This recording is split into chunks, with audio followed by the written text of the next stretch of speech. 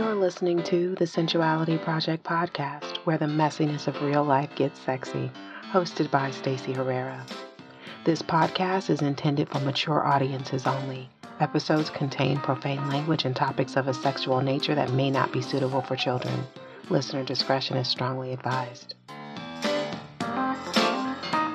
Welcome to the Sensuality Project podcast. I am your host, Stacey Herrera. I am super excited this week because this week I have a special episode for you. It's a 2-for. That is 2 chats for the price of 1 listen. First up, I am chatting with Sama Morningstar. You might remember Sama from a previous podcast episode. And in this chat, we talk about everything from embodiment to being present for your menstrual cycle, even when it's uncomfortable. It's so good.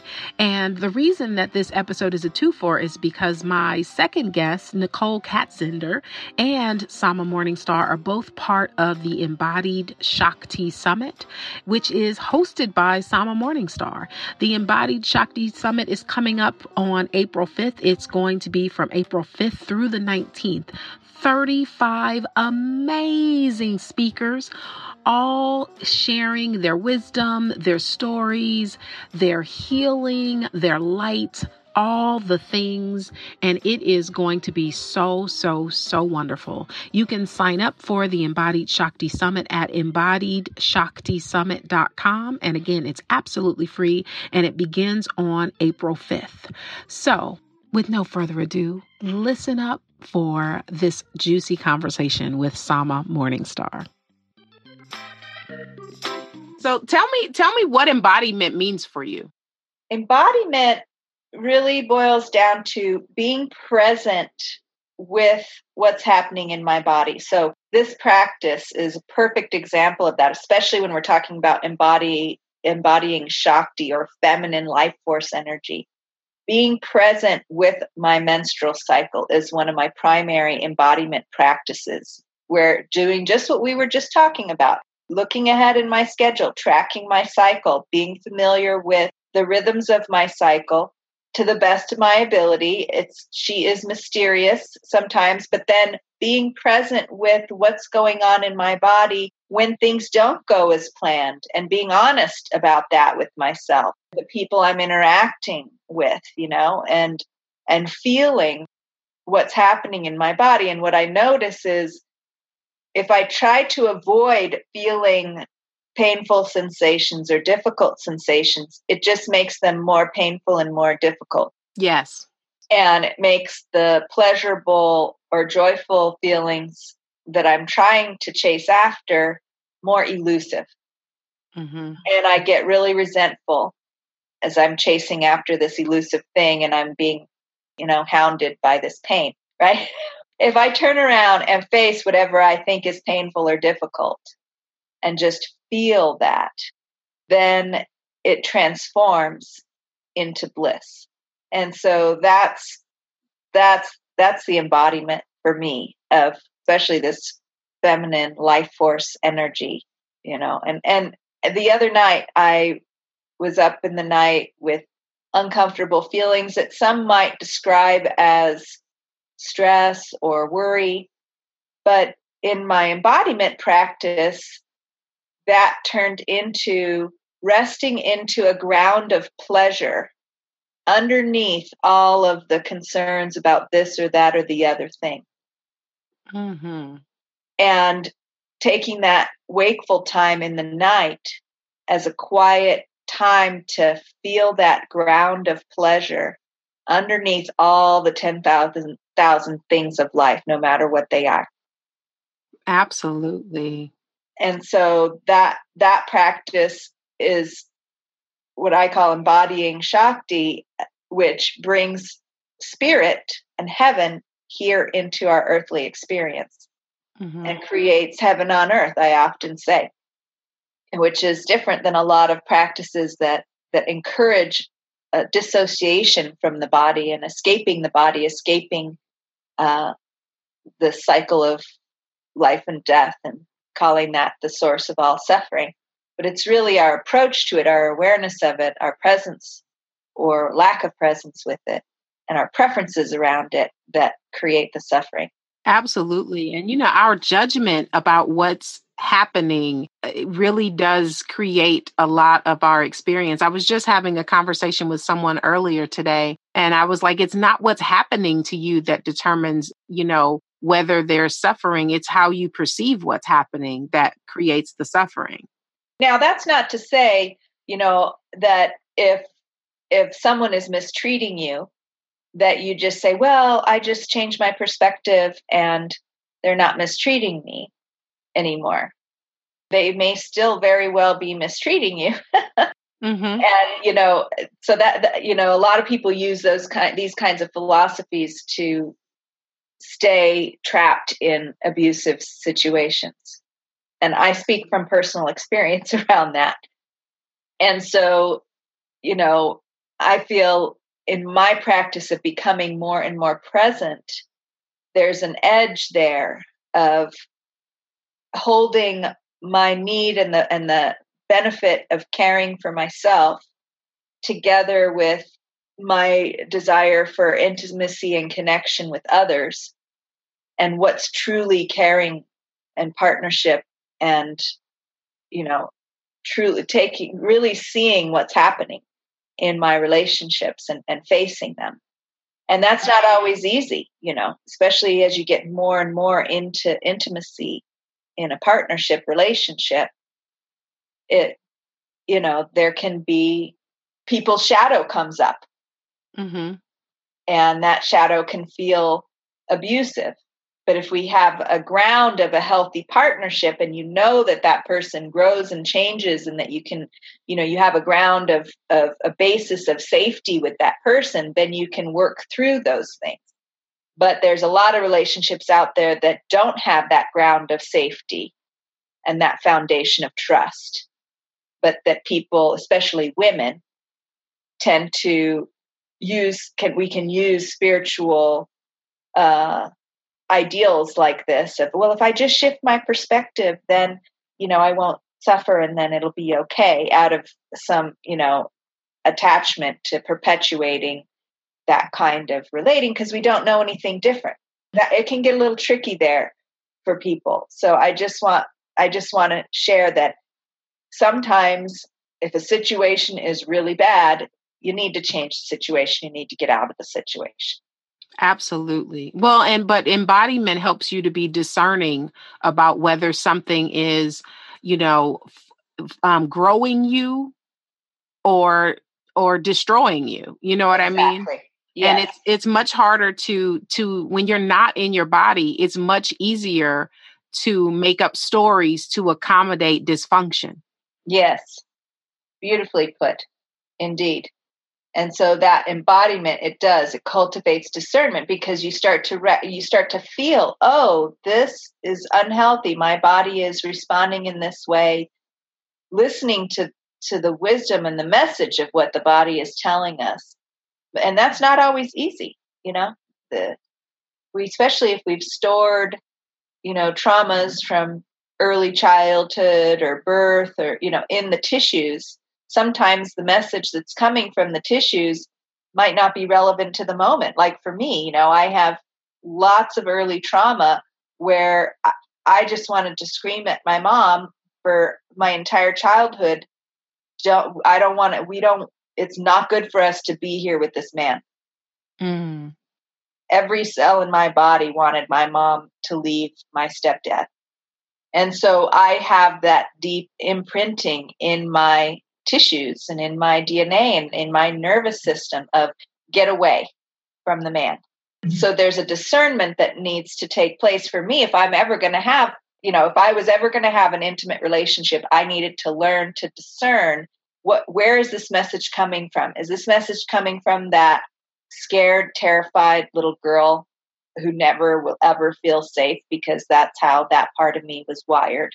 And then evoke my own wise woman that has this discernment to see that my now husband of, what we've been together 15 years now, that we do indeed have that ground of safety and trust in our relationship, even if sometimes, stuff hits the fan and and we both have our healing that we need to do. And that little girl inside me is like, get out of here, Yes. And my inner wise woman is there to hold her, and say, well, okay, let's see, because we also know that we really love Jeffrey and that he is a trustworthy and kind man. So let's just see. Yes. And so it's not always easy, but that embodiment is very important for that. And that whole process makes it really important for me to be in tune with my menstrual cycle and to heal the imbalances that create extreme moodiness. If I'm not nourished properly, if I'm, out of sync with my own rhythms, if I'm not rested enough, if I'm not hydrated enough, then my hormones can get out of hand, and those messages can get confused. Absolutely. And, and those things are important for, everything that happens in the body. I just wrote a newsletter yesterday about how to shit well. Like, oh, I love it. Like it was like five things to help you get your shit together, but I wasn't talking about like your life because, hydration is important.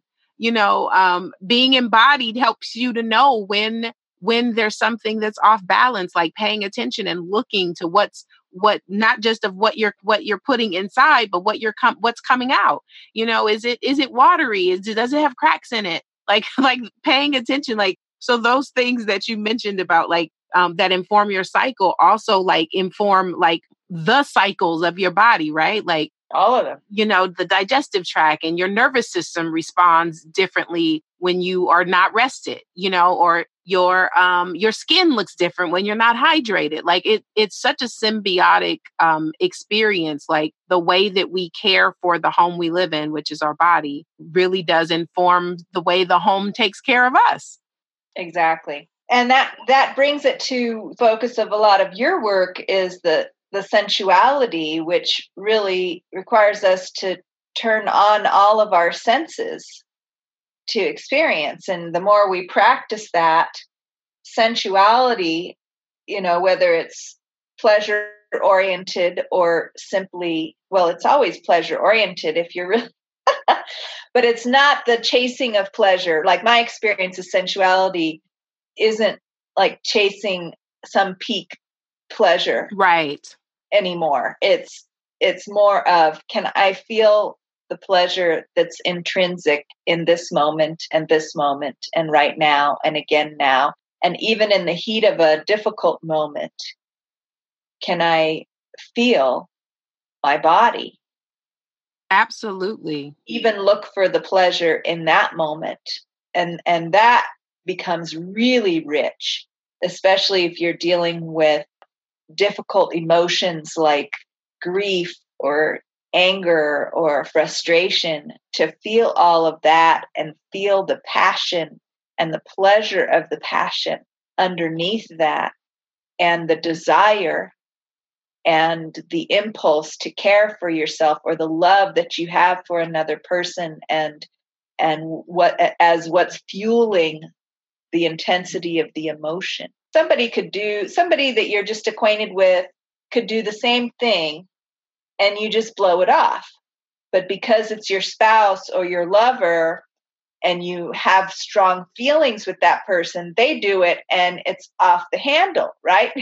You're way more upset, or at least I speak for myself. I'm way more upset when my husband does something than I would be with someone else. And so feeling the love for him and the attachment around our relationship being healthy and happy, and the passion for that I have at the same time, that's mixed in with that response that I had to whatever it was that he did, just enriches the whole experience. So then I am a woman in love instead of a pissed off woman with an annoying husband. Well, I read a quote once that said, love makes us feel safe enough to be horrible. That's the Yeah. reason that we respond to things differently, because with someone that you don't have very much emotional attachment to, there is a lack of safety in being completely transparent with how you're actually feeling. Right. And so we withhold, our feelings of irritation or frustration. But with the people we love, there's a comfort and there's a lack of armor that gives us permission to be downright awful sometimes. And, that grows over time. People think Yes. the longer you're married, the more peaceful it becomes, or the longer you're with someone, the more harmonious it becomes. But I was just talking with a girlfriend the other day. She's been in a long-term relationship too for a while. And, we were just comparing notes about how much we adore our partners. And the tiniest little thing can be so hugely painful. Mm-hmm. And so hugely transformative as well, because we're so motivated, because we have so much invested and so much intimacy with this person in our relationship, that the most painful thing can come up and I'm there and I'm with it and I'm holding it and I'm bringing all of my strengths and all of my wisdom into the arena with it, because it means a lot to me. I'm not going to let this 15 years of relating and developing and building what we've built together just drop by the wayside because, of something difficult that came up, some shadow side. And the more we develop that, the more of our hidden shadows and hidden hurts feel safe enough, Mm-hmm.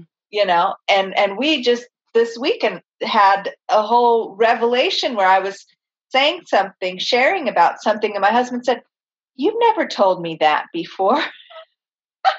I'm like, "Sure I have." And he's like, "No." And it was like a big thing, a big influential experience that I'd had in my early life that I guess I hadn't shared with him. And it really, you would think after 15 years we would know all those things about each other, but we didn't. And then he was telling me something the other day that he's never told anyone, and he was telling me about his inner experience in a way that he had never really shared it like that before. And so, this embodiment process just comes in layers and waves as we create more safety and more intimacy with ourselves and with each other.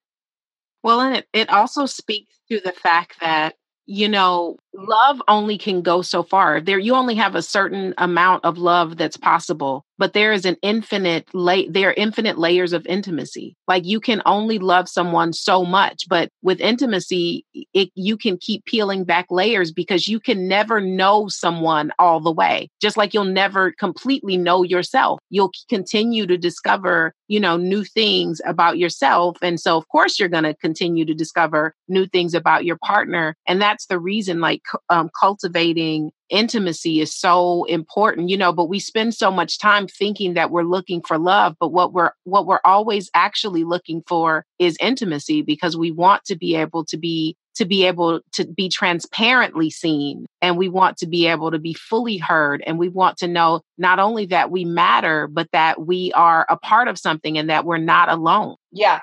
And the thing is that we think we want to be loved for all of our wonderful qualities and understood to be the wonderful person that we want to imagine ourselves to be. But what we really want more than that is to be our whole self, which includes our shadow, our wounding, our bad habits, our, seemingly unchangeable awfulness, our deep ruin that we all have. We all have some way that we feel ruined. Yes. And we want to be loved even with that. And so we can't receive that which we're not willing to give. Yes, because even if you're getting it, you can't recognize it. Yes. And so that's it right there for me of, okay, embodiment. I have to give it to myself in order to receive it. And then I have to be able to give that to someone else, to my beloved as well, if I can even be able to receive that. Even if my husband is loving my ruin, if I can't love my own ruin and love his ruin, then I don't even recognize that he's loving my ruin. Well, yes, absolutely. It's so funny is so often you'll hear someone, and I've done this before in a relationship. Someone says they love me, and I'm like, why do you love me? Why do you love me? Every time they say it, well, why? Because I could never receive it because I didn't believe that I was lovable at the time. Yeah. So it's so true. Look, I have another quote that speaks to this. This was actually from a fiction book, and it's intimacy requires the repeated experience of being responded to. And when I read that, I was like, that's it right there. That's what it is that we want to be close enough that someone will continue to not just be there, but continue to be willing to pay attention and respond. And it doesn't necessarily mean being responded to in the way you want to be responded to. Yeah. Yeah, that's right. That's important. That's an important distinction, but it requires, being continuously responded to. And, oftentimes we are very intimate with discomfort and pain and dysfunction. But where our growth is also being willing to be intimate with pleasure and desire and another, like being willing to be intimate with all of the good stuff, being intimate with joy and those things. It seems like those things would be easier, but it's actually more challenging for us to be intimate with the things that feel good.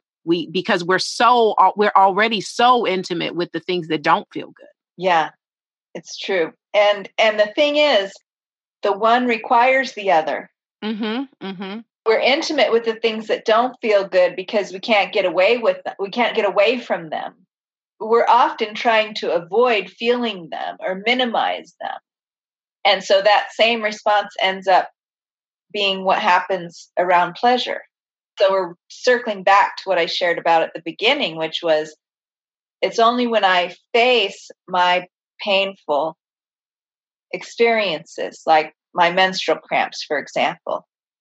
It's one of the meditations that I share with my clients all the time with menstrual cramps, is to dive into the very center, the core of that sensation. And when I do that, instead of trying to wiggle away from it or whatever, I get to the core and it changes to ecstasy. Yes. Well, because the same nerves experience both pain and pleasure. It's a fascinating, I do not have any resistance to pain and discomfort. I don't know why. I just don't. So like when something hurts me, and consequently I have a high threshold for pain and discomfort because of it, but I don't know why that is. It wasn't something I tried to cultivate. My body literally just came like that. Well, and I think that that's something that we are entrained to as well. Mm-hmm. Your body was, you inherited an ability to feel pain and feel a good deal of pain and be okay with that. That might have been something that you inherited, not just, yes, genetically, but also a behavioral response that was for you by your parents. Oh, no, no, not from my parents. No. What No. was your parents' response to pain? Both of my parents struggle with pain and discomfort. Incidentally, both of my sisters also. So, interesting. Yeah. So even like when I was in labor, I remember like my mom sitting on the side of the bed and she was like, "Is it hurting you?" And I said, "You've had 3 babies. You know it's hurting me." And she said, "You're not acting like it." And I was like, "How should I be acting?" Oh no.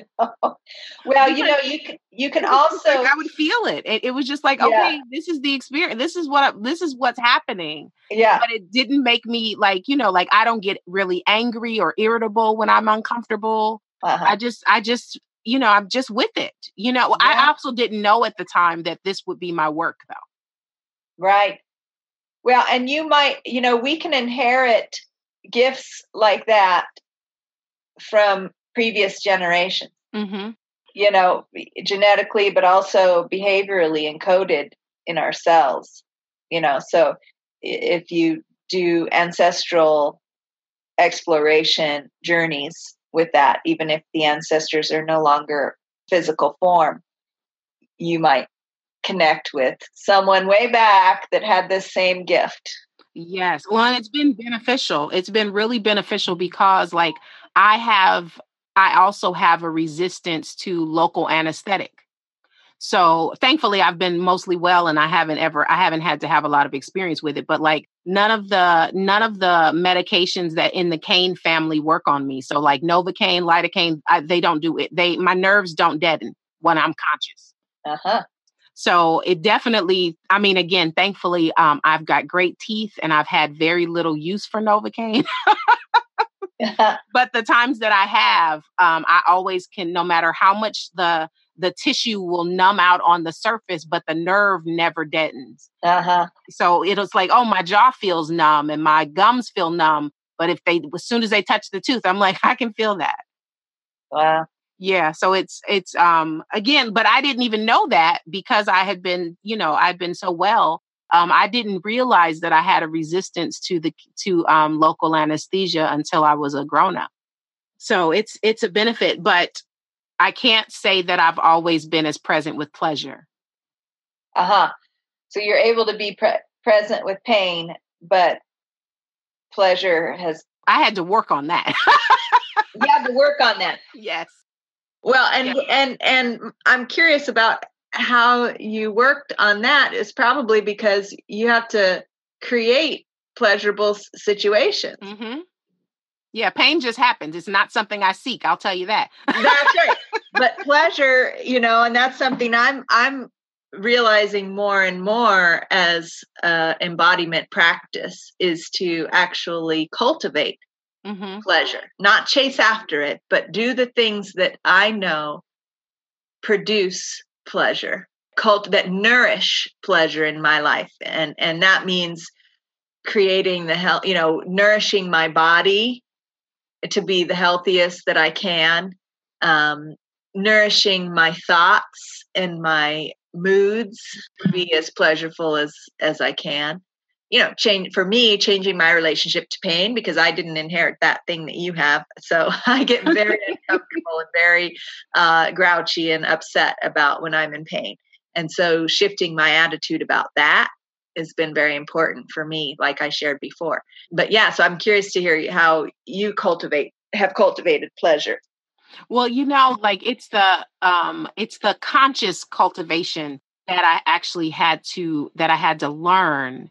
But even in moments, even as we're talking, I instinctively, I'm only half dressed, so I only have a t-shirt on and nothing else. But I instinctively rub my fingers up and down my thighs. That feels good to me. And so I consciously do that. It's something that I always did, but I didn't always have the embodiment to recognize the sensation. Right. It was unconscious before, and now it's conscious. So now I bring that same consciousness to simple things drinking a glass of water is very pleasurable to me. Especially, I love when it's because if it's slightly cooler than my body temperature or slightly warmer, it gives me a very pleasurable sensation because then I can actually feel the liquid enter my mouth and almost hit my belly, Yeah. That's very, very pleasurable to me. Just this afternoon, I've got skylights in my bedroom and I decided to take a break and I was able to feel the sun on my face. And that's very pleasurable to me. So my practice is not making extraordinary things pleasurable, but making ordinary things pleasurable. Yes, like looking out at the tree branches in the rain and seeing the birds. Absolutely. That is just exquisite right now. And the light through the window and the spider web between the rocking chair and the cabinet. Look, I've got one of those. You got one? I've got a really good one right over here now. luckily, my husband doesn't see it because you can't really see it at night. He's the spiderweb cleaner. But I'm around during the day and I get to enjoy it. So Yes, but it's like it's those little things, and it's so easy to make those things so normal that we overlook it. But it's kind of like, in the color purple, like God gets mad if you pass by the color purple, appreciate its beauty right there. Exactly. There's so many things, like there is beauty and pleasure to be experienced in every single moment, regardless of the situation or circumstance. Amen. There's so many things. I mean, in any given moment, there is definitely pleasure to be experienced, and there's something beautiful if we invite our awareness, if we can be in our body, if we can, not give our attention away so easily to things that do not matter. Mm-hmm. Attention is a commodity. It is. It is. It's a commodity. I mean, like we need to make sure that we're curating our friends, because again, time and attention are commodities that don't have refunds. Yep. You can't get them back at all. And so but being intentional and I think the crux of intention is being present in your body. I think that's the spark that makes intention happen. Is you can't really be intentional if you're not here. It's true. So juicy. I always enjoy talking to you so much. Me too. I do too. You got me all reflective, and I'm like, there's literally 1, 2, 3, 4, 5, 6, 7, 8, 9, 10, 11, 12, 13 little birds out in this leafless apple tree right outside my window. Nice. What kind of apples?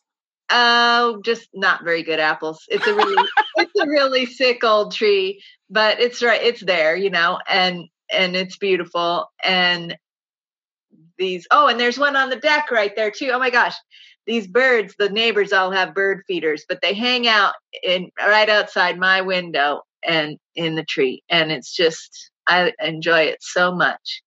Well, look, I thank you for noticing them. Like the moment we recognize something, the thing that we saw has changed. And there's more. They're all, I think they know I'm noticing them. Yes. They're like calling their friends. They're like, hey, there's, Absolutely. Okay. Well, I can't end this conversation with you without asking you what you had for breakfast. What did I have for breakfast? I had oatmeal and with goji berries and walnuts and cinnamon and turmeric. That sounds heavenly. Yeah, and a little sea salt and a little Bragg's amino acids. Lovely. Yeah, it was tasty. Well, we always have to talk about breakfast, so I couldn't. That's right. I had hot breakfast this morning, and I had hot lunch too. I had a wonderful vegetable soup with Chinese barley. They're called Job's tears, which are very medicinal grain, and lentils and a bunch of veggies chopped up in there too, and seaweed. So I'm 2 for 2, and I've been drinking hot herbal teas all morning too. So, well, thank you for taking care of yourself. Yeah, thank you for caring for my self-care. I appreciate it. I hope you had a good hot breakfast too. This morning, let me tell you, this morning I had a very delectable breakfast. Oh, I had the other day I had baked some butter cake, and I made them individually. And individual butter cakes. Yes. And then we had these berries. So it was butter cake with strawberries, blackberries, and blueberries. And I had drizzled some lemon on the berries and sprinkled a little bit of sugar to create a syrup, so that when I put it on top of the butter cake, it would be like, sponge cakey. It was. Oh my goodness! It was quite sinful. My oatmeal is very well behaved compared to your sinful butter cake and berries. breakfast. Yes, it was rich and moist, and oh yeah, it was. That's not something I do often, but Every once in a while, huh? yeah, it was really good, and I enjoyed it very much. So yes, but I will be back to normal breakfast tomorrow. Okay. More along the lines of oatmeal or eggs. Exactly. Yes. And I still have berries left, so I'll probably oatmeal actually. Or maybe some I've got some barley, some barley that I can make into warm cereal tomorrow. So because now I'm inspired by your breakfast, so it's definitely gonna be a warm cereal tomorrow. Uh-huh. Okay. Well, I'm inspired by your butter cake, so we'll see what happens. Yes, indeed. Yes, indeed. But wait, there's more. As promised, here is part 2 of this week's episode with Nicole Katzender. Nicole is amazing. It was our first time talking ever, but I felt like I had known her my entire life. She embodies this beautiful, juicy, feminine energy. I just enjoy her so much. I love what she stands for. I love the work that she's doing, and you're going to love her too. And she's a part of the Embodied Shakti Summit. Hello. So yes, you definitely want to listen to part 2 of this week's episode coming up right now. What is your favorite body conversation starter? Like, how do you like to start the conversation with someone else's body? By eye gazing? Ooh, that's good. That's good. That's so Italian. Well, let me tell you, I am Brazilian, so. Oh, even more. So how did you end up in Italy? Well, my mom lives here. She's married to an Italian. She's been living here since 2006. So I come often to Rome to visit her and spend some time here. It's not where I live, but yeah, I've been spending quite some time, over the years coming to Rome. Well, I've never been to Italy, but it's on my list. It's on my list. It's one of my favorite, Italy and France. For whatever reason, I have always felt really called to go there. And I've been to neither place, but I know I'm going. Very nice. Yes, so luscious. So tell me, what do you think about the difference between Brazilian and Italian culture? What's the most stark difference? It's hard to think of the difference because there's so many similarities. In fact, yeah, many similarities. Well, Latin, we're there's the hot blood, aspect.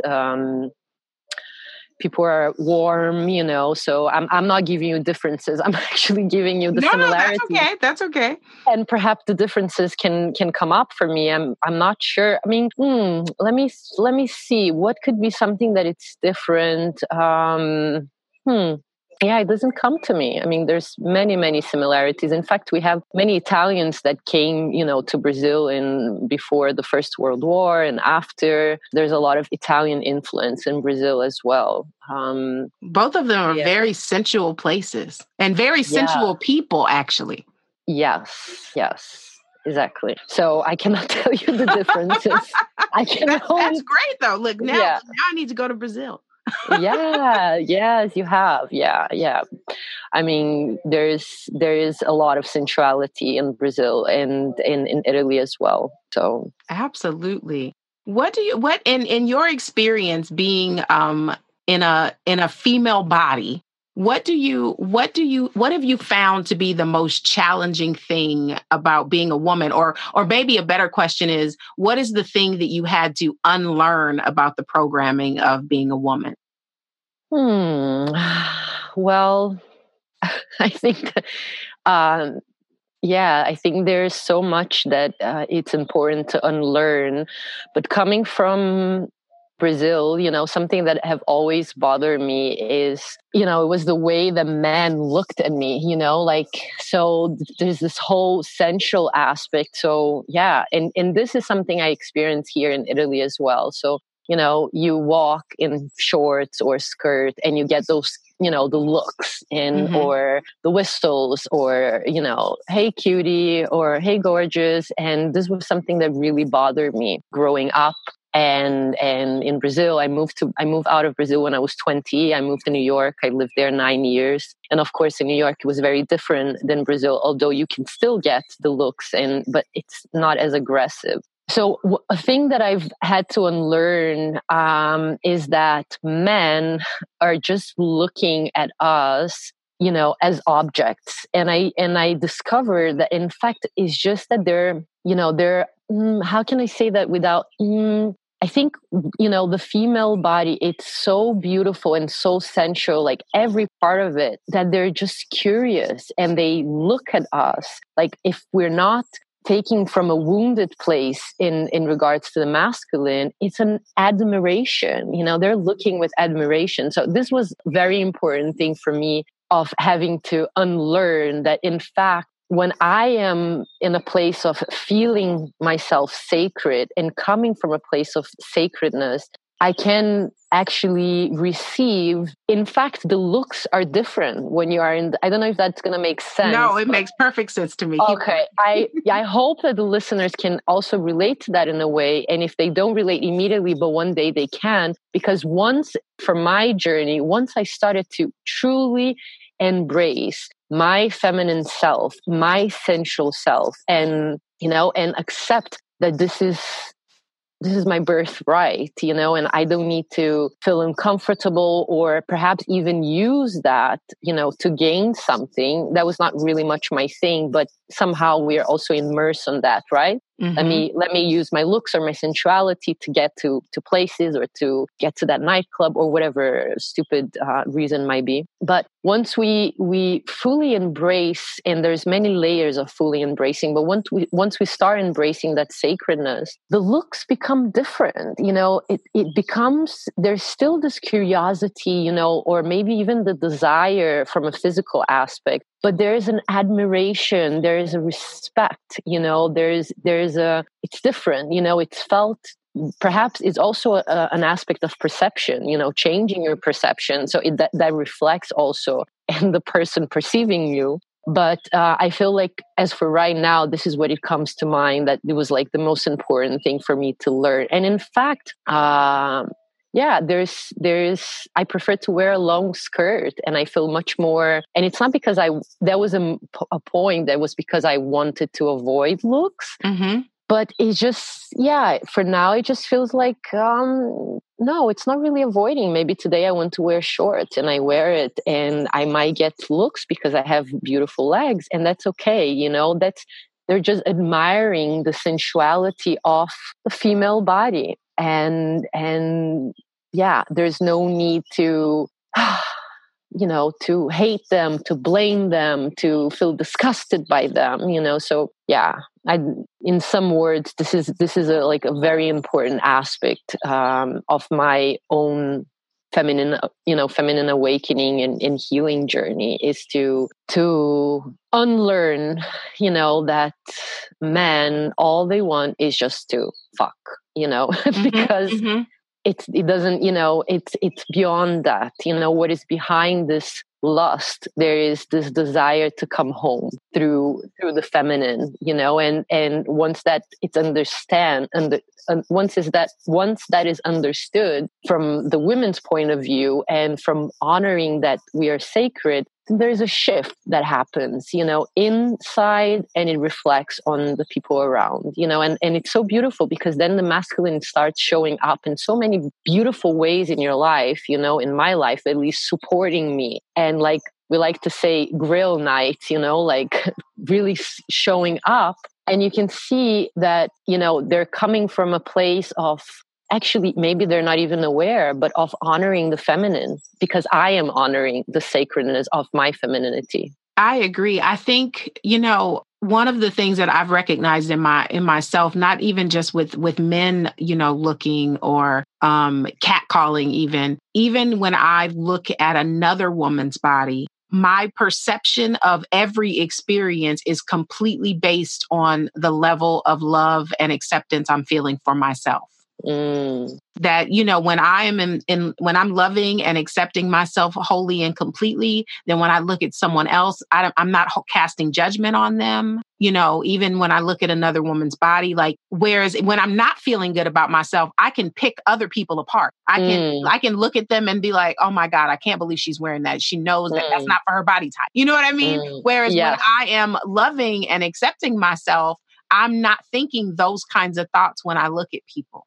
You know, when I'm loving and accepting myself, I also can accept that I don't know someone else's story and I don't need to place a story on them. And I think that that's been also my experience with men. You know, I see it a lot in the dating, you know, especially online dating, is that there's a lot of times there's this very aggressive female perspective of how a man approaches. And even if what they say or how they approach you is not favorable to you, you don't have to respond unfavorably. But your response, you know, completely depends on where you are and how you're feeling about yourself, as opposed to how someone else is feeling about us. But I think that no one really tells us that our internal dialogue dictates our external experience.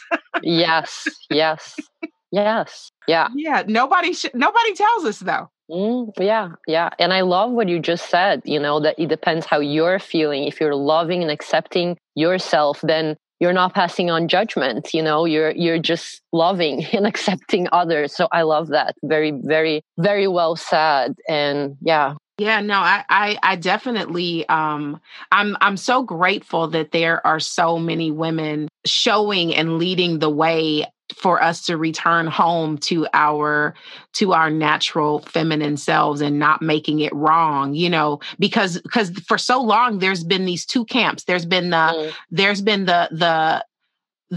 toxic feminine that is victimized, and then there's been the toxic feminist that's been, you know what I mean? That's saying, like, all these things are bad and women shouldn't be able to do this and gender roles are all these things. And inadvertently, the toxic feminist turns into the toxic masculine. Yes. So I'm really, really grateful that now we're in a space where there's a yes and conversation happening around, you know, feminine and masculine energy and how both of them are important.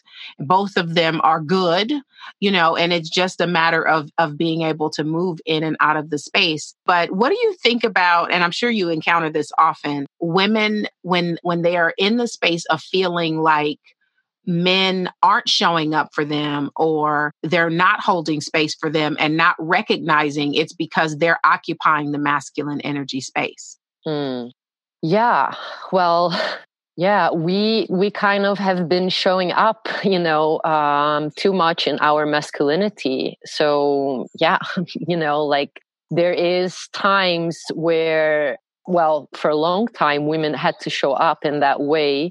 And we disconnected from, you know, because like it's a very complex aspect, you know, the aspect of the feminine, you know, and it doesn't mean that I don't know how I can actually put this in words, but basically because we have been so action oriented and we had to be the men and the women oftentimes, you know, in the household or, you know, in fact, with the feminist movement, you know, we wanted equal rights and etc. So we move into this more masculine way of being a woman. And yeah, and we castrate the men around us. Yes. That's perfect. That was perfect. That's exactly what it's like. Yeah, and it's like, okay, you know, this is like one thing that I loved that I say, it's like we need to learn how to be or remember how to be in our soft power. Yes. Like the power is there. You can use it, all that Kali energy when it's necessary. But on a day-to-day, we have to remember the softness of this power, which doesn't mean that it's not powerful, but it's soft, it's tender. And you know, and again, I speak a lot from my experience. It's not like theories or anything like that. And what I experience is that when I am able to be in this place of soft power, the men show up. They show up. And sometimes it's strangers that show up. And that's the beauty in it. Like it's like the kind of thing that you walk into an airplane or a train or a bus, and you have a suitcase, and you're like there to put your suitcase up, and like a man just show up to help you put it. You didn't ask, you were not looking, you can do it. I mean, that sounds very silly, but it's like that. The masculine starts showing up from different places, like from your men start showing up, but strangers show up to be supportive to the feminine. And that does not make you less powerful. It makes you, I don't want to say more powerful, but to be able to accept and say, okay, and I observe that for a lot of women, it's hard to accept help, not only from men, from other women as well. Yep. Absolutely. Yep. Like, no, I can do it. I do it all by myself. And I get that, because it's better if I can do it all myself, because that way I will do it and there's no expectations from others. There's no disappointment. But if we're able to soften and I can receive support from women around, from men around. I don't know if I actually answer your question, or it was not really a question, but I feel like it's important to be aware when we are castrating the masculine and then wanting for their support, like how they can support us if we're actually taking their role. I've had the same experience around softening, and I was a terrible receiver. Yeah. I was a terrible receiver for a really long time, and it still comes up for me sometimes, but not as often, and I'm able to move out of it easier. But I was a terrible receiver for the majority of my life, actually. And when the way that things shift so drastically and the beautiful connections, and again, sometimes just like you said, sometimes they're strangers. Like, sometimes it's like someone that you never would have even ever had a conversation with. But because you're in the space of receptivity, people show up and you start having all of these beautiful symbiotic relationships. And sometimes those relationships last for 30 seconds. You know, sometimes they last for years.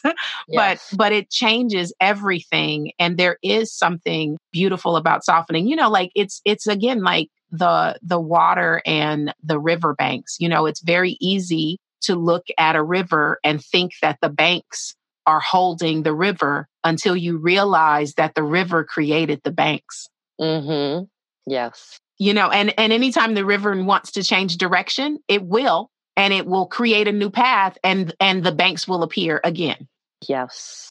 So the feminine is absolutely very powerful. I like what you said about men returning home to the feminine, because I think that a lot of, because of the way we've been in this either or-ness for so long, the perception has been that a man needing a woman, and by needing, I mean just like being in her presence, or, accepting her energy, or being a container even for her, that has been perceived in a way that has made it a negative thing. In the same way that a woman, being receptive to a man has been made to appear weak, because we've decided that the masculine and the feminine need to exist separately. We've almost unconsciously made these choices that it's either or, masculine or feminine, when there is no such thing as feminine and feminine, or masculine and masculine. The universe and every single thing in it is designed in the yin yang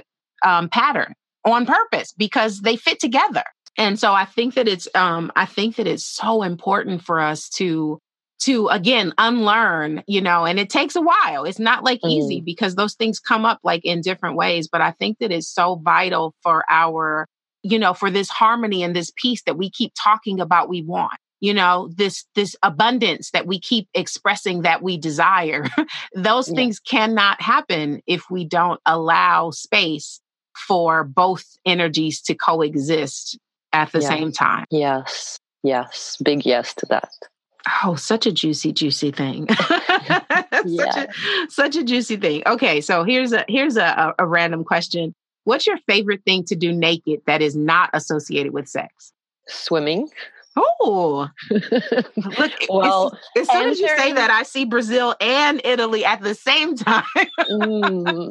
Well, entering a body of water, so not just necessarily swimming and not the bathtub, but like going into the sea naked or the lake. Yeah. It's one of my favorite things. Yeah. That comes to mind right now. That is beautiful. There are probably way more opportunities for to immerse yourself nude in Brazil or Italy than there is in the United States. Let me tell you that. Yeah. That Yes. There are very few places that we are able to do that without sneaking. Yes. Yeah. That's beautiful. Tell me how you experience the feminine energy of a body of water. Like, what does that feel like for you? Well, that feels like home in a way. Yeah, like, to be in water for me, like as a baby, my mom already put me in swimming classes. So it's kind of like I've, from the womb, I was to the pool. So it's, for me, it's, I mean, the water, feeling the water in my body, like feeling the consistency, because in fact, like there's this lake where I'm in right now, which is a very magical lake, and it's a volcanic lake. So the water is full of minerals. So it's like thicker a little bit. There's a different density, and I can feel that in my body. Or if I'm in, let's say the Red Sea, which has more salt, and also has this, this different thickness or consistency of the water, and to feel that in my body, or to like dive and go under the water and actually, feel the stillness and no breath, and the whole water enveloping my body. It's, for me, it's a very sensual experience, very sensual, sensorial experience. So especially like doing naked, there's another aspect of it, because you feel, I'm going to get a bit explicit now, but you feel the water in your yoni, like you can feel it, in the outside of your yoni and in your breast. And it's like, it's like a gentle touch, a gentle caress in the body. And for me, this is how I experience water. I'm like a mermaid. I love the water. And every time, even now, I mean, it's a bit cold, the water here in the lake. But yesterday I had to go in. I mean, I didn't do naked because there was people around, but I had to go in and get, this volcanic water full of minerals in my body and receive the medicine that it holds. So this is, I have a similar relationship with water. For years, I didn't realize that I over the course of my life, I was always moving closer to it, but I thought it was a choice. I thought it was a choice. I didn't realize that it was a pull.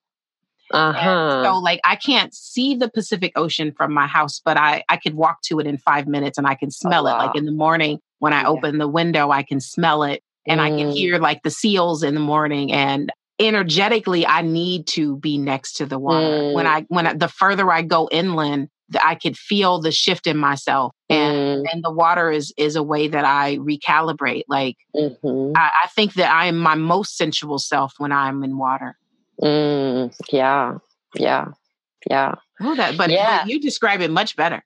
No, you describe it much better. I just went into the physical aspect, but the energetical aspect, it's also so important for me. Like I didn't grow up by the ocean in Brazil, but we always went for the summer, like 3 months by the ocean. And there's such a huge, I remember even in New York, I lived in Astoria in Queens. So when I would go to Coney Island to visit a friend, just like in the train, by getting into like Coney Island area, I could already feel, and again, New York, it's by the water anyways, but getting to the ocean, to the open ocean, that was just a different energetic feeling of cleansingness, like it's kind of, it cleanses you, it restores, and so, I love it. But I'm a lover, like lakes, rivers, ocean, sea. For me, like, of course, I love the sea and the ocean, but lakes also fascinate me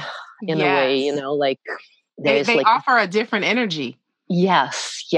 And those volcanic lakes here, that you must come around yes, Rome. I must. I must. Really, it's just really magical because it's on a crater. Like it feels like a womb. In fact, this specific one where I'm in, it's called Lake Nemi. In fact, I'm speaking from very, very close to a very ancient temple from the goddess Diana, because in this area there was the cult of Diana, which of course goes way back to Isis cult, and Great Mother cult.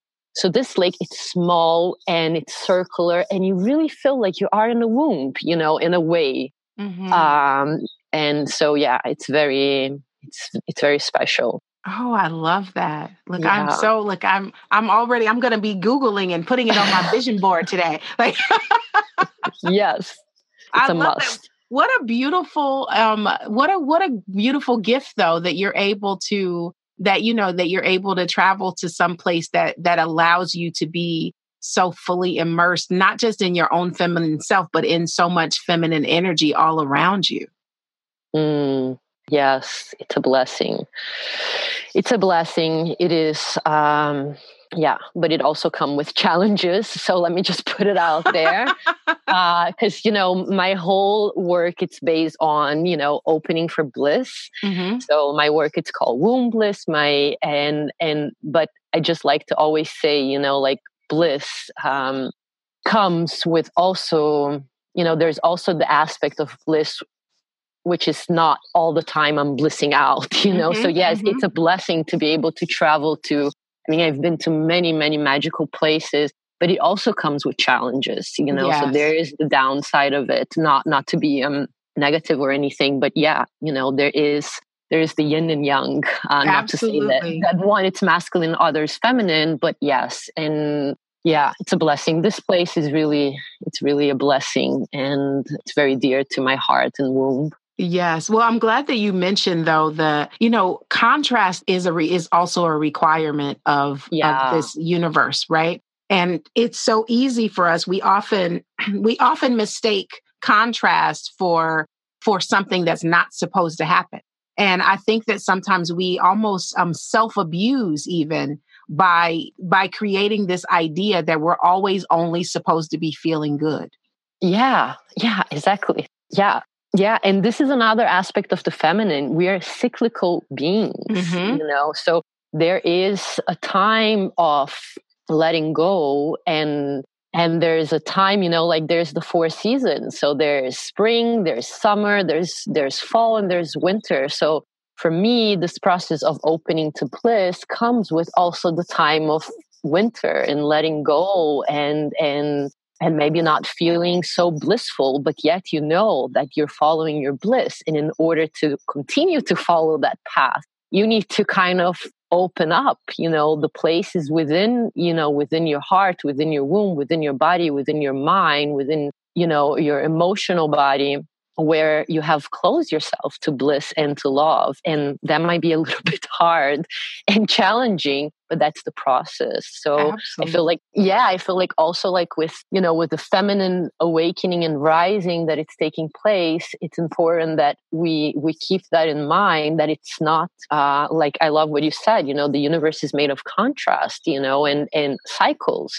So we also have our cycles. And like, in fact, I just came out of a cycle, where I was really grieving a lot of things, that were things that I've been working for many years, but there was deeper layers of those things that came up to the surface because it was time, they were like, let's say, clogging some pathways for my bliss. So they needed to be released. And so that required a process of, grieving and stillness and being in the void, Yes.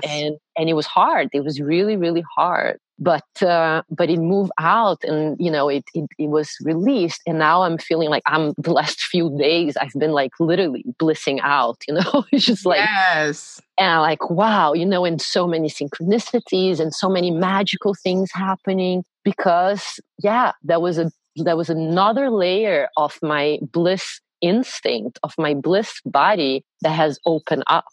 And Absolutely. it's allowing, those experiences then to come to manifest and come into place. So this is why speaking with you, it's part of it. So. Oh, well, I'm so grateful. I have enjoyed you so much. I love how intentional you are. And I think that, sometimes, in order to create maybe even all the time, actually, in order to create the life that we desire, we have to be intentional. But that also means that we have to be intentional about allowing all of the parts, including the not so great stuff. Yeah. Yes. Yeah. Oh, that's juicy. Okay. So one last question. Yes. What's your favorite way to be taken care of after sex? To be held. Yeah. Well, trying to think. Yeah, to be held in the arms, and to be looked in the eye, and but to be held. It's not just physically be held.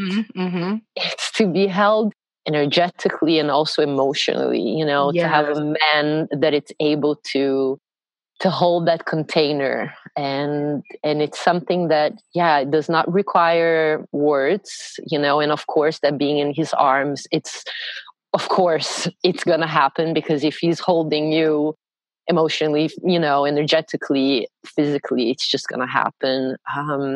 So taking care in that way to be held. Yeah. I love that. I love that. And I agree. Look, so many, I always ask that question at the end. And it's so funny because some of the ways that I desire to be taken care of now shifts and changes, because I sometimes hear other people. I'm like, oh, that would be really good. And then I end up adapting some of those things. So it's wonderful.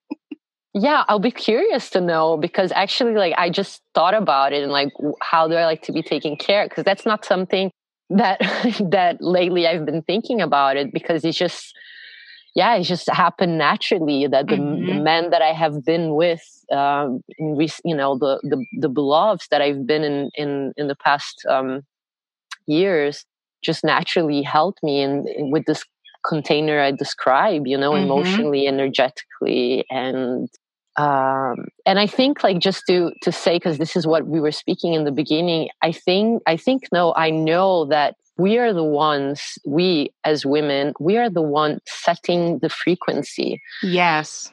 And so when it's kind of it sounds very cliche, but when we know that we are sacred, the men around us, and especially our partner, they're gonna honor that sacredness. They might not say in those words necessarily, but that's the container that they're gonna hold for us. And if it happens that there's a man in your life that it's not holding that container, then it's time to let him go. That's it, because in order for you to honor your sacredness, the men around you have to honor that. And if they're not doing it, means that it's just not the right partner for that moment. It's nothing to judge, but as loving yourself and honoring your sacredness, you have to acknowledge that, well, this person is not ready to hold me. Absolutely. Absolutely. And again, like you said, no judgment, because I so often see women that either they won't accept for themselves that the person isn't right, so they keep trying to make someone who they are not, or they decide that they don't need anyone at all, as opposed to just, this person, like you said, isn't ready right now, and they may never be ready to hold you. It doesn't mean they'll never be ready to hold. Sometimes people don't become who they are supposed to be until after they've had an experience. And so that's the reason that sometimes, after you break up with someone, all of a sudden they get their shit together. Yes. Yes. It very often happens that way, right? Exactly. I've had that experience many times. And he might be that man that you wanted him to be to the next women, right. But but that's okay, because it's important that we know that, no, I'm not here to change anyone. And in fact, we set the frequency, and you're going to know when someone is just not aligned to that frequency. It doesn't mean, I don't want it to say, yeah, I'm setting the rules. It's not about that. But, if I'm in my feminine power, in my soft power, honoring my sacredness, that's the frequency I'm emanating out into the world. And that's a partner that honors that will show up. And if your partner at the moment is not showing up, then it's time to gently menstruate. Yeah, that's real. That's true. Yeah. I agree. I love that. Well, I'm so grateful we had this time. I have loved this conversation. It's felt so nourishing to me. Yeah, same for me too. It was really a pleasure. Yeah. So that's it. I hope you enjoyed this 2-4 episode. And I want to remind you one more time to sign up for the Embodied Shakti Summit at embodiedshakti.com. I promise you that you will come away with more than you came with. I promise you that there will be one or more speakers that will speak to exactly what you need to hear right now. And again, you can sign up at embodiedshaktisummit.com. The Sensuality Project is produced, edited, and hosted by me. Music by bensound.com. The Sensuality Project podcast is a production of StaceyHerrera.com.